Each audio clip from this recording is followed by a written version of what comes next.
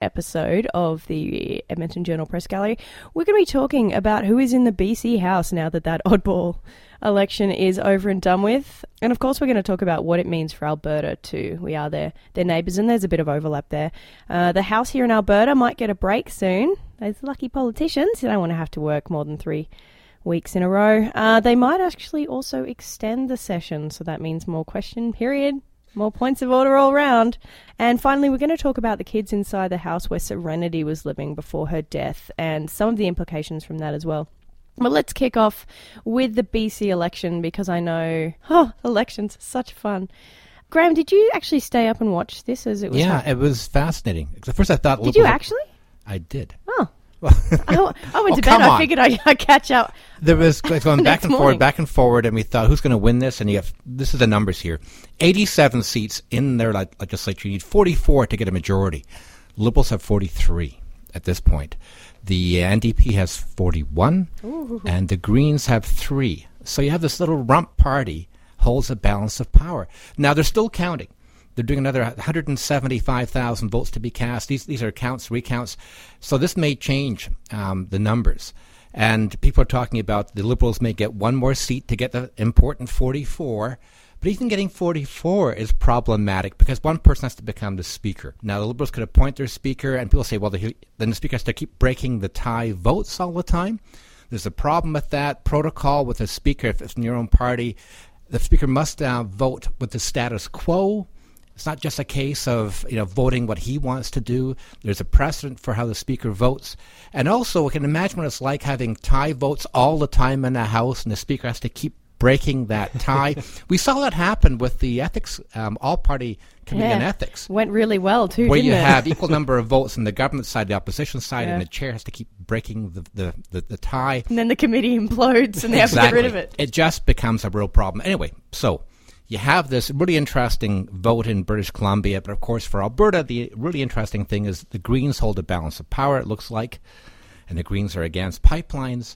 And this is a major problem for Notley because she's all about getting that pipeline, the Trans Mountain Pipeline expansion to Tidewater, because this gives her clearance on the whole issue of the carbon tax. We've got a social license here because we have this climate leadership plan that includes phasing out coal. And if this pipeline is tripped up by the Green Party or the NDP in British Columbia, that's going to be a major problem for Notley. Now, of course, government here has said, well, it's okay, great, it's been passed. The National Energy Board said it's fine. Ottawa said it's fine. Really, there's not many mechanisms they can use. Notley has said that. Energy Minister Mark McCaig-Boyd has said that as well. Jason Kenney said that as well. Yeah, because he's part of the NDP government. So... that's what their line is. But the argument is that the decision's been made by the federal government. Yes, but then there is a worry that they could go and do other little things. Mischief makers. Absolutely. Like what kind of mischief could they do, Graham? Well, there's a couple of things they could do is more court interventions. And it's limited. Now, there's two issues here. One, they can actually delay it through more court interventions. I know when they're looking at the Northern Gateway pipeline, it was Enbridge, was worried that BC would discover there was no more hydropower to power the pumping stations and things like that. So problems could cause all kinds of problems. But the issue here isn't just, could they kill it? No. What they could do is delay it. And a delay is as good as a kill when it comes to Notley. Yeah. And so she's been telling people, look, the climate leadership plan is in place. We'll have this pipeline under construction by the end of 2017. If it's delayed another year, a year and a half, that's just in time for the next provincial election. And then she cannot go to the public and say, look, my leadership plan's actually got you a pipeline under construction. If there's no construction by 2019, she's in serious trouble. And with jobs as well. She's promising jobs to come alongside that. See, what has fascinated me about all of this, reading from afar, is that you would think, if you had just arrived here from a foreign country, and you said, oh, the NDP plus the Greens, well, that they have practically as many votes as the government. So, maybe the NDP should form government and have a coalition. But that only makes sense if you thought that the Greens and the NDP liked each other. And they really don't. I was just astonished from this side of the Rocky Mountains at the amount of vitriol between those two parties. It's personal, too. It's very, I mean, you know, the clash between Andrew Weaver, a respected academic in his other life, as leader of the Greens and the NDP has been absolutely fascinating to watch. A complete civil war and breakdown in social order between those two parties. So, so people were even talking about, maybe Andrew Weaver will go and join the center-right Liberals and get a seat at the cabinet table. And I thought, oh, British Columbia, only you could make Alberta's politics look boring. And actually, there is some kind of precedent for that, which is when the Conservatives and the Liberal Democrats in the UK made a coalition to form government, and it absolutely decimated the Liberal Democrats in the next election. So if I'm the Green Party, you have to look at that and say there's a lot of risks here. And I guess maybe the other example of that going well is Bob Rae forming with the Liberals in Ontario before they actually formed government, that NDP party. And if you talk to Bob Rae, he said it went pretty well and it made them look like they could govern, and then they got a majority. So there are risks and benefits here, I think. And I think one more thing that we need to remember, too, is that we've got one judicial recount. One seat, the NDP won by 9 votes. Yep. So there's a friend of mine actually lives in that riding. Oh, really? She said Did she vote? She posted on Facebook, you're welcome and sorry. That's just to cover all her Comox. bases. That's Courtney Comox. And the reason the Liberals might win it is because their candidate is a former base commander in Comox. And a lot of absentee ballots may be cast by military personnel who then may come back and vote for their former base commander. That's why they're thinking that one's going to flip. Yeah, and actually one of the stranger things, too, is a lot of those absentee ballots, they're taking forever to count. They're not going to be done for a while. 2 weeks at least. Yeah, it seems crazy to me.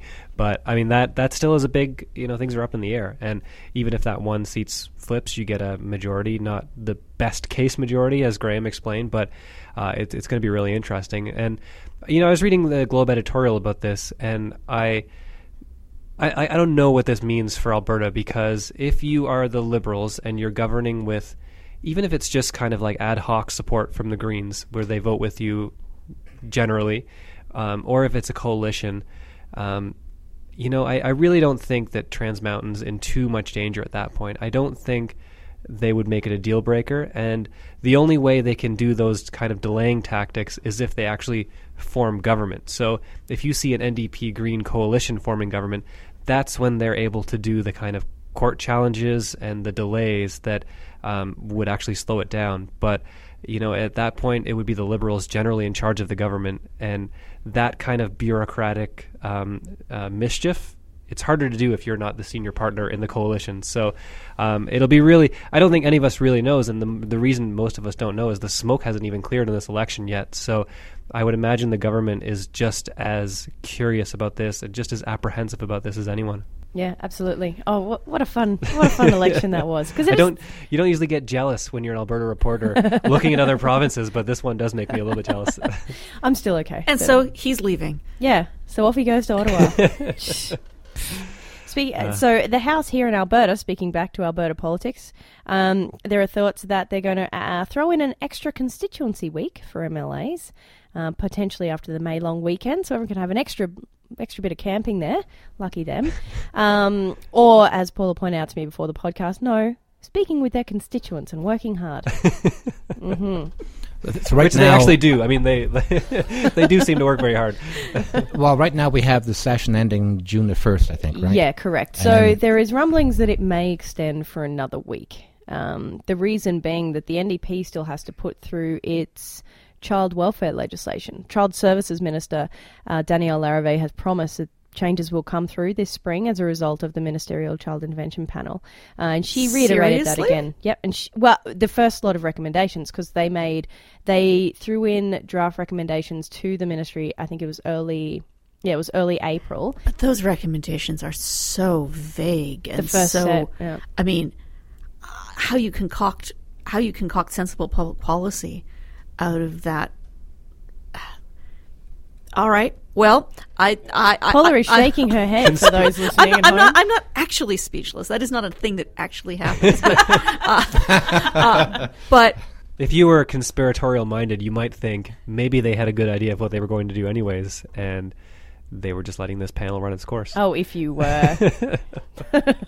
None of us would ever think something like that. But, I mean, something else, I think this is probably less likely, but some people were floating the idea that they've been talking about changing the labor code. And the reason that might be an option is that they did do a very short consultation period, and they took a lot of political heat for it. And just this general idea of why would you take a bunch of heat for this short consultation period and then not actually push through some legislation. Maybe that's why, but I think you're probably right. It's child welfare stuff. The thing is, they're kind of caught on that issue with the Labor Relations Code and the Employment Standards Code because, on the one hand, they think it's a no-brainer, and they're probably right to bring in changes to the Employment Standards Code, dealing with giving people a job-protected day off if they're sick without getting fired. But if they bring that in, then they're going to start looking then at the Labor Relations Code, and that bigger issue is giving unions an easier access to get themselves accredited in workplaces. So the two are joined together. One, they want to get done like today, but they can't bring it in because they're going to get hammered if they change the law on Labor Relations Code. And Wild Rose would like to see this, I was speaking with a couple of them yesterday, and would like to see the Labor Relations Bill come in this session, but then have the summer to actually consult on the bill itself. Similar to what happened with the Municipal Government Act, right? Like it was introduced, then everyone could look at what was in this gigantic piece of legislation that was going to make a ton of changes, and then they could have their say, and then they could go and actually debate it in the House, which seems like a much more reasonable way of going about and things. The thing is, the government won't even commit to that. We've asked the government over and over again. And again. Would you bring an interim report out looking at the changes and then debate it over the summer? And they won't even tell us what their plans are for that. No decisions have been made, Graham. I know. Hey, but speaking of that quickly, before I forget, end of the month, we'll have the interim report from the Boundaries Commission. Oh, yeah. That's going to be interesting as well. A few weeks. We're nerds. We're like, oh, wow, Boundaries Commission report. The interim Boundary Commission's report. The thing is, that's important, Paula, because what happens, people don't pay attention right now until they see, we'll lose a seat in an area, whatever, and then people get really upset. So there'll be interesting fallout from this. I agree. It'll be interesting to see how, it'll give us a sense of how this is going to play because this is a commission. It's not, they do an independent study of, there's just some really tricky debates to be had about, you have these rural ridings that are absolutely massive geographically, but they have 15,000 people in them or something. And then you have other ridings that are tiny in a city and they have tons of people. And trying to balance out the numbers is hard because then you have these rural ridings where MLAs have to travel ridiculous distances to do it. So they're trying to find a balance there. But our cities... What? So I mentioned this great Stuart goes running off on a. And this is good. Let's just go. Please, I love this. I'm just saying why it's important. No, it is. and it is. It won't be out for another few weeks. We'll discuss that's it. Then. I'm leaving. He wants to say his piece now. No, I love this. I love the fact that we're such nerds that. So you mentioned this, and off goes Stuart. The interim report is important because it'll tell us if this is going to benefit the NDP because people are generally moving into urban areas. And they generally are doing better in urban areas. So that means we might get more urban ridings. You know what? I wish I could swear on this podcast. Hey, man, you can. No, he's so adorable. Yeah. But I don't think the bosses listen to it. So. His mother and I are so proud. But, of course, Paula, you're right. So we are expecting, there will be child welfare legislation specific to the death review process of when children who are in care, in government care, when they die, there will be some changes to that process or the legislation around it and the policies around it introduced this spring.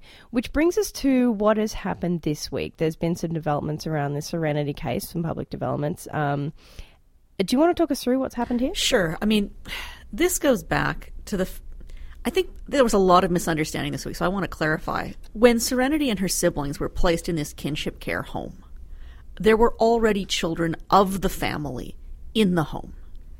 I always knew that those kids were likely to still be there, but of course the province wouldn't confirm that. The CBC spent some time on the reserve talking to people who reported to them that there were still kids living in the home. And it's up for dispute because it was all rumors and secondhand information how many kids are actually in the home.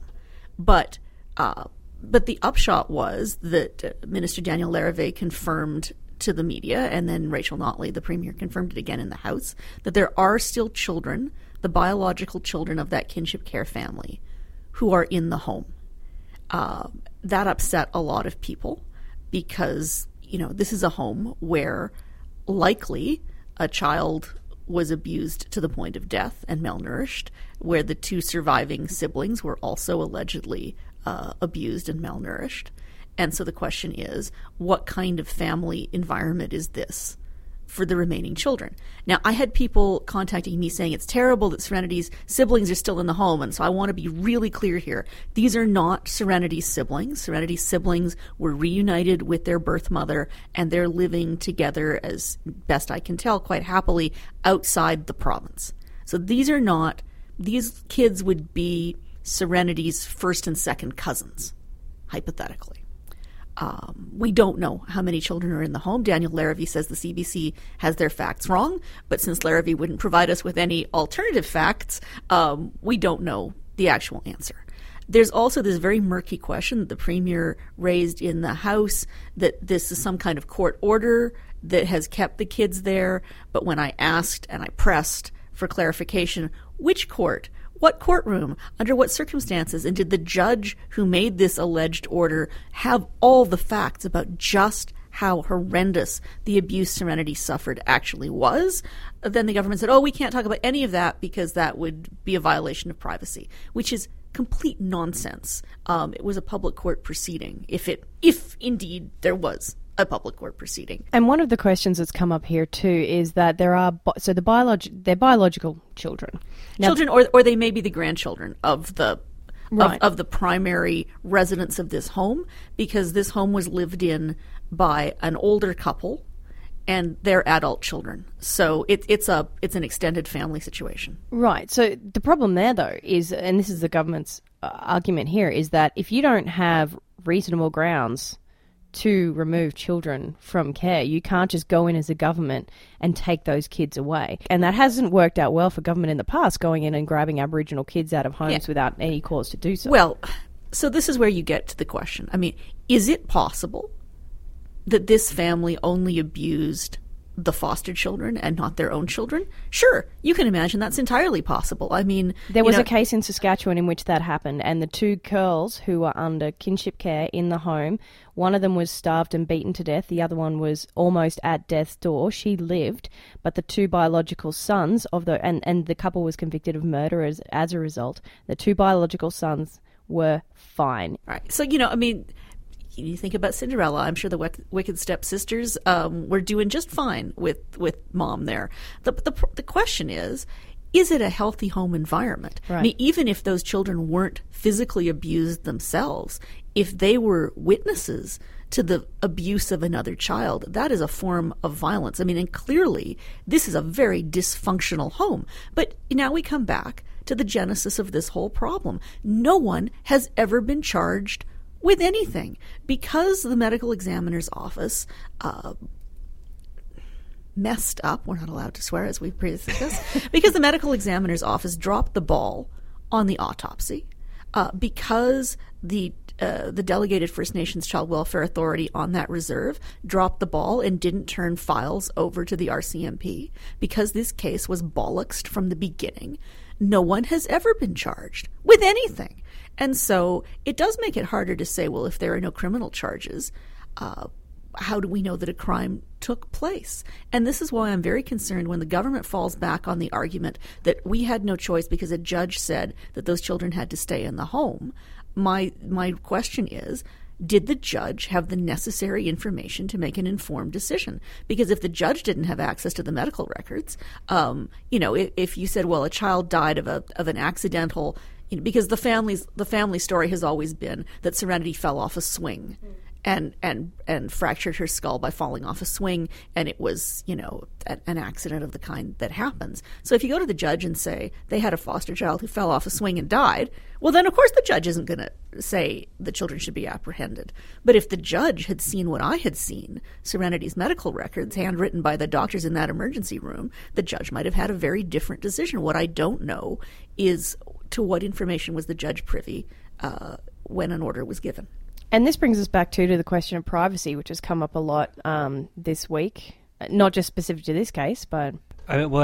something from the political... As a political reporter trying to do this story, it has been a very odd week because this broke with the CBC story, and then there was a very tense, raucous scrum with Danielle Larrivee. Extremely heated. In which Michelle Belfontaine of the CBC and Emma Graney of the Edmonton Journal, I've only heard the tape, I didn't witness it, but you nailed her to the wall. Yeah, almost literally. And Dean mentioned Dean Bennett. And Dean Bennett of CP, Press, who came in and batted cleanup. And I would say almost literally nailed her to the wall because she tried to get out and she was pinned against the wall because reporters weren't moving, and we shuffled around in order to block her way because we had a lot more questions. Yeah. And as a press secretary, you tried to just say, okay, guys, that's it. Didn't say last question, didn't say you've only got 2 more questions. Just tried to say, that's it, she's got to go. And of course, this is halfway through a scrum. That is an extremely important issue. Yeah. So we were not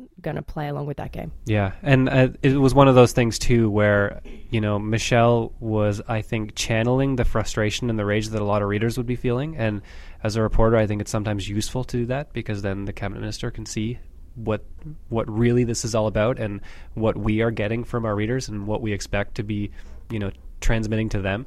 But we didn't get much out of her. And but what we got was an on-the-record confirmation that there are kids there. Yeah. Yeah. And I don't know if that was deliberate or if it was just because it was one of those scrums where you can be rattled and say things you didn't mean to say. But then, they kind of came down afterwards, the press people, and said, we're dealing with a tough situation here. There's a lot of legal problems with releasing information, and we're doing our best. But we can't have a cabinet minister break the law. And, that's a fair perspective. But the problem is, and Paula will know this better than anyone, is that as a reporter, you are constantly bullshitted about privacy. People will tell you everything is privacy. And when you put in a FOIP request, they'll tell you the most inane details can't be released because it's privacy. So the well has been poisoned on privacy. And as a reporter, you just can't accept that without some kind of further explanation about why it's privacy. What are you referring to? What exactly is the legal opinion here that means you can't release this? And when they tell us that they can't, Larrivee wouldn't tell us how often the family has been checked on. How often are they monitored by the authorities to make sure things are okay in that house? Can't tell you, that's privacy. That doesn't ring true to us. And maybe we're wrong, and as reporters we can be wrong, but we have a reason to be skeptical here.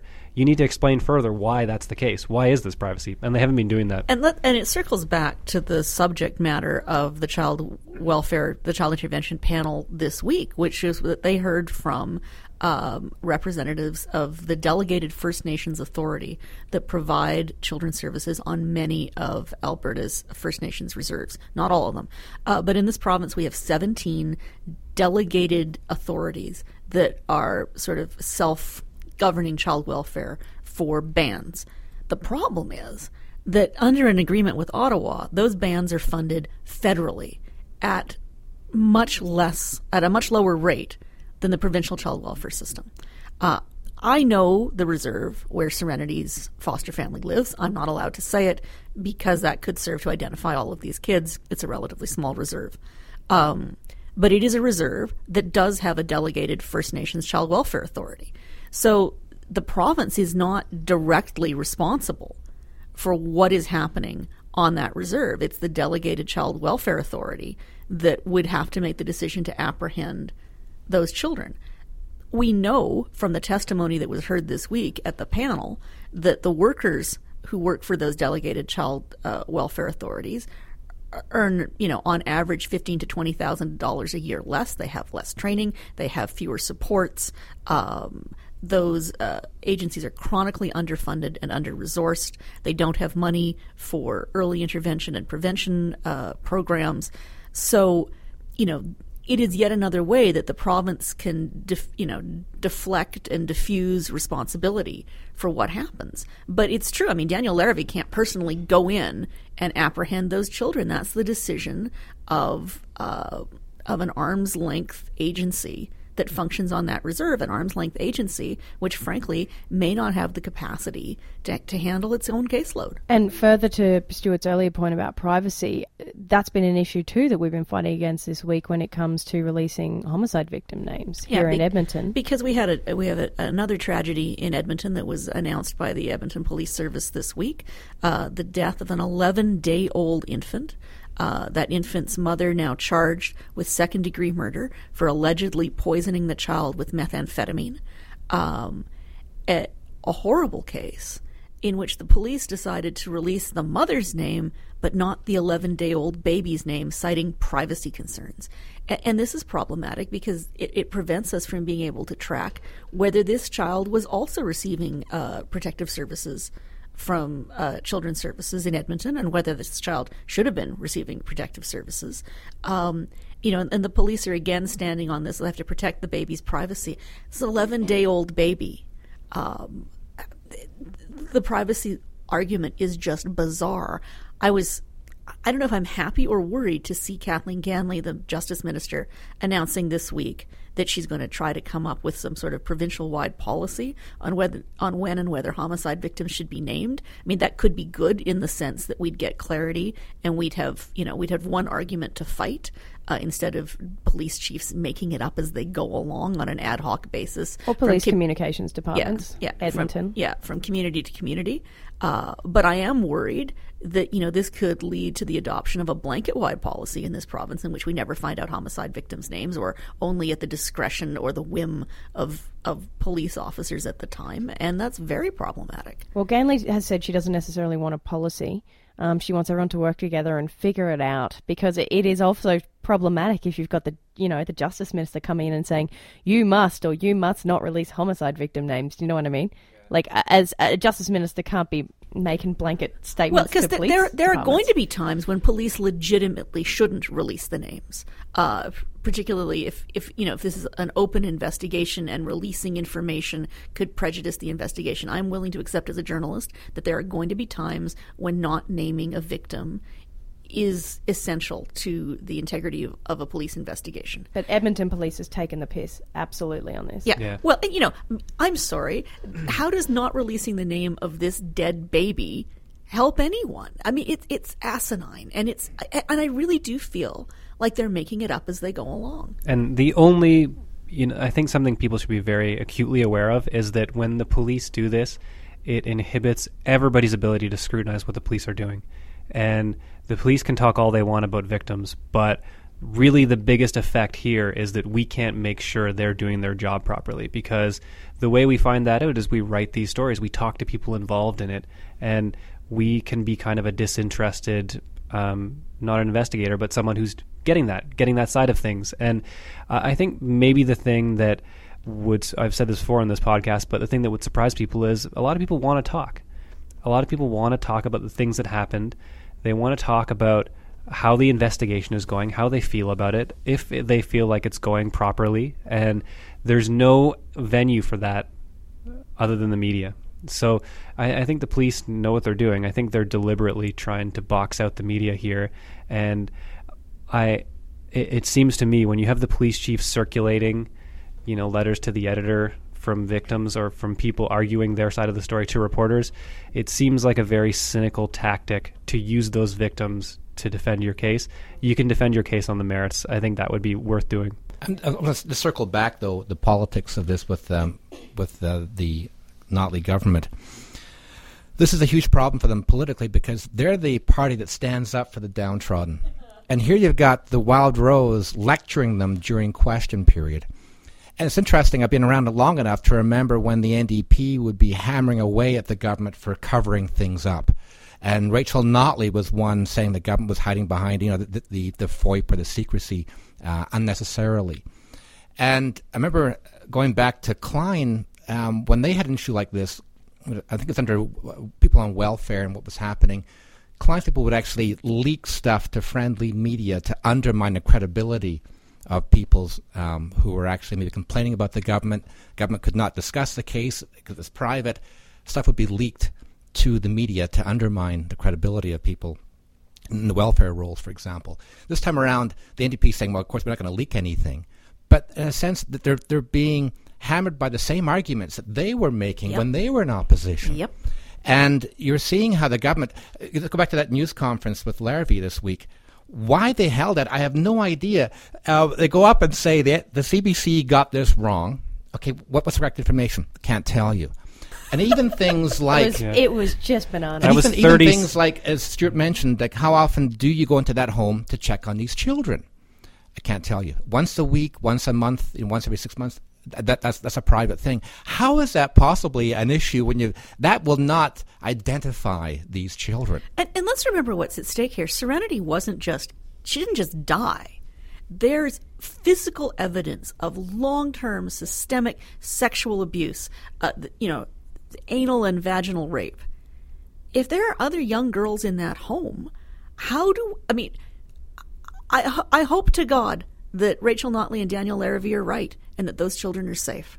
But God alone knows at this point whether that's the case. Yeah. Just to continue from what Graham said, that press conference, it was a 30-second statement from Danielle Larrabee and then 19 and a half minutes of her getting screamed at by reporters. But it was one of the strangest, weirdest self-inflicted wounds I've ever seen a government do. And it just goes to what you were saying earlier, that the atmosphere in question period is just poisonous whenever Serenity comes up. I forgot what it was like because it was like that in December, and it's just a horrible feeling in the air, and it's because the government does not feel like anyone has the right to question them on this, and they feel like they're doing the right thing, and nobody else should be allowed to even question that because it's a party with half a dozen social workers in it and people who have done this. They've been on this issue for years and years, and they've gone after the PCs for it, and I think that attitude is what makes them so bad at handling it, because fair enough, you can't say anything, there's privacy laws, but it's the tone of the moralistic comments. Self-righteousness. Yeah, it doesn't come off well. And I'm even getting the impression too that they think that the reporters have cynical or malevolent objectives in asking the questions about this. Rick McIver, to me, does not seem like he has cynical... I mean, sure, there's a political side to this, but he's near tears every time he talks about it, and I don't think you can fake that every time. It does seem like the Serenity issue has gotten under the skin of a lot of opposition MLAs genuinely, and sure, there's a political side to this where you can hammer the government and inflict a wound, but I think it's wrong to say that this is purely political. I think it is a very emotional issue for a lot of MLAs. But, the way they've handled this whole thing, I mean, this week we haven't talked about this yet, but they retroactively have added the first First Nations expert to their child welfare review paneling. How is it possible that the NDP set up a panel to look at Alberta's child welfare system without a First Nations person on the panel? Then they appointed somebody who didn't even come to the meeting. His car broke down. It's like, seriously, you can't send a taxi. You can't get a rental. I mean, and so this week was the first time in this whole public theater, this political theater of the child review panel, that I felt like we heard from real people. I mean, we had about a dozen of these delegated First Nations child welfare directors there. They were amazing. They really spoke from the heart, and I think they opened the panel members' eyes to a lot that the panel hasn't seen, because they've been talking to a lot of bureaucrats and a lot of that kind of... They've been seeing a lot of PowerPoint slides, and these were real people saying, hey, we can't get funding for dental care on reserve, which means that kids have to have their jaws broken so that they can eat. Yeah. Stuff like that. It was, and it did. It highlighted the disparity between federal and the provincial federal issue, which is of course huge, which means that Danielle Larrabee is, in fact, she's in charge, is overseeing these. They still kind of report back to her, but they're being funded by Ottawa. It's a shit show situation. Anyway, on that note, let's move to our... Can you use that term on a podcast? Shit show? You used it once at a news conference, I believe. I didn't realize that I did that. This is how... often nice. This is how Aussie you are. Yeah. Are we sure I said that, Graham? I think the tape will show that. Just for that, Stuart is leaving. He's sick of my potty mouth and he's off to Ottawa. Let's move to our regular segment. Good stuff from the gallery. Stuart, what do you have for us this week, mate? This is a highly trafficked piece, but if anyone hasn't read it, the Washington Post piece about, in the U.S. they call this a TikTok piece, where you do the every second of a very high-profile event. So when Comey was fired, the Washington, you may have heard about Sean Spicer being in the bushes. This is where that detail came from first. Among the bushes. Among the bushes. Near or among the bushes. Or behind. I think. Not actually in the bushes. Yeah. And actually, if you read it now, it has one of the most hilarious corrections you'll ever see on the story. But beyond that detail, it is just a fascinating, riveting account of how all this happened. And it is just absolutely shocking. It is incredible that they would do this and not lock down the staff to be leaking contradictory stuff to what the president was saying. The president was contradicting his own comments anyways, but it's seems just unusual. It's incredible that even the senior staff can't stay on the lines, or they just didn't have lines in the first place. Paula, what do you have? I'm going to recommend two entirely different things. One is one of the most delightful profiles I've ever read from GQ magazine of Dwayne Johnson, The Rock, which looks into the possibility that he may run for the presidency. It is just the most... God bless America. It is the funniest... Why not? It is the funniest read. It is just a brilliant piece of writing from GQ. From the ridiculous to the horrific. I was in Toronto last week, so I was not here. Happy to be there when the Edmonton Journal picked up its National Newspaper Award in the breaking news category for our team coverage with the Edmonton Sun and the Fort McMurray Today of the Fort McMurray wildfire. I was there also to lose the National Newspaper Award nomination for political writing for my work on the Serenity story. Thank you to the Globe and Mail, which stomped me into the ground. But as an adjunct to that, I was invited into the Canada Land studios to speak with guest host Omar Mualim, from a very fine Edmonton journalist, who let me rant and rave for 45 uninterrupted minutes about what's wrong with Alberta's child welfare system. I'm really happy to say that the Canada Land people say there was a tremendous response, a huge number of downloads to a podcast that was not about Toronto media gossip. And so in the spirit of Donald Trump and malignant narcissism, I highly recommend that you listen to me talking to Omar Mualim on the Canada Land podcast. It is very good. And you got into a lot of stuff that we don't have enough time to get into here every week. Oh, that seems so talking about Serenity. I'm going to recommend everything to do with Eurovision. Eurovision is this weekend. It is the world's greatest song contest. It is also a fabulous exercise in geopolitics and knowing which nation stands with which. I'm going to put up a varied number of links here. I highly recommend you watch the competition live, broadcast from Ukraine at 1 p.m. on Saturday. It's going to be raining anyway. The hockey is over, unless you're not an Oilers fan, Stuart. So I highly recommend it. Eurovision is one of the best things on earth. I stand by that statement. Graham, what do you have for us? She also eats Vegemite, so you know. Hey now. Vegemite is the stuff of gods. Graham? Graham's just looking. See, Graham was going to suggest Eurovision. I was going to suggest Vegemite. But, two things quickly. The new season of Veep is on HBO. If you get HBO, it's definitely worth watching. Veep, of course, is the vice president. It's a comedy. It's where politics meets comedy. Which, of course... Which is just like real life. Exactly. It happens all the time. And second of all, I sent you the link already to an article on just how unpopular is Trump, looking at the polls.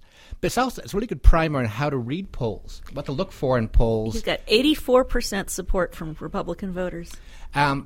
So it's interesting to see, actually, yeah, exactly. I think it's still, overall, it's like 30% of the people in the U.S. still think he's doing a great job. Like... Over and above, it's a wonderful job. A third of the population, basically. But these polls, so this writer is looking at how do you actually read polls and how do you actually dissect them and look in terms of how the methodology is done, who's actually doing it. So it's also a good primer on just how to look at a poll. Fantastic. Guys, thank you so much for joining me this week. Stuart, Paula, Thank you for coming back. And Graham Thompson and Sean Butts as well, our photographer, videographer, who is here filming a bit of this, to put online at edmontonjournal.com, where you can find all the episodes of the Press Gallery podcast. You can also subscribe to SoundCloud, iTunes and TuneIn Radio and get all the latest as soon as we edit them and put them out. Hope that you join us this time next week at the Press Gallery. In the bushes.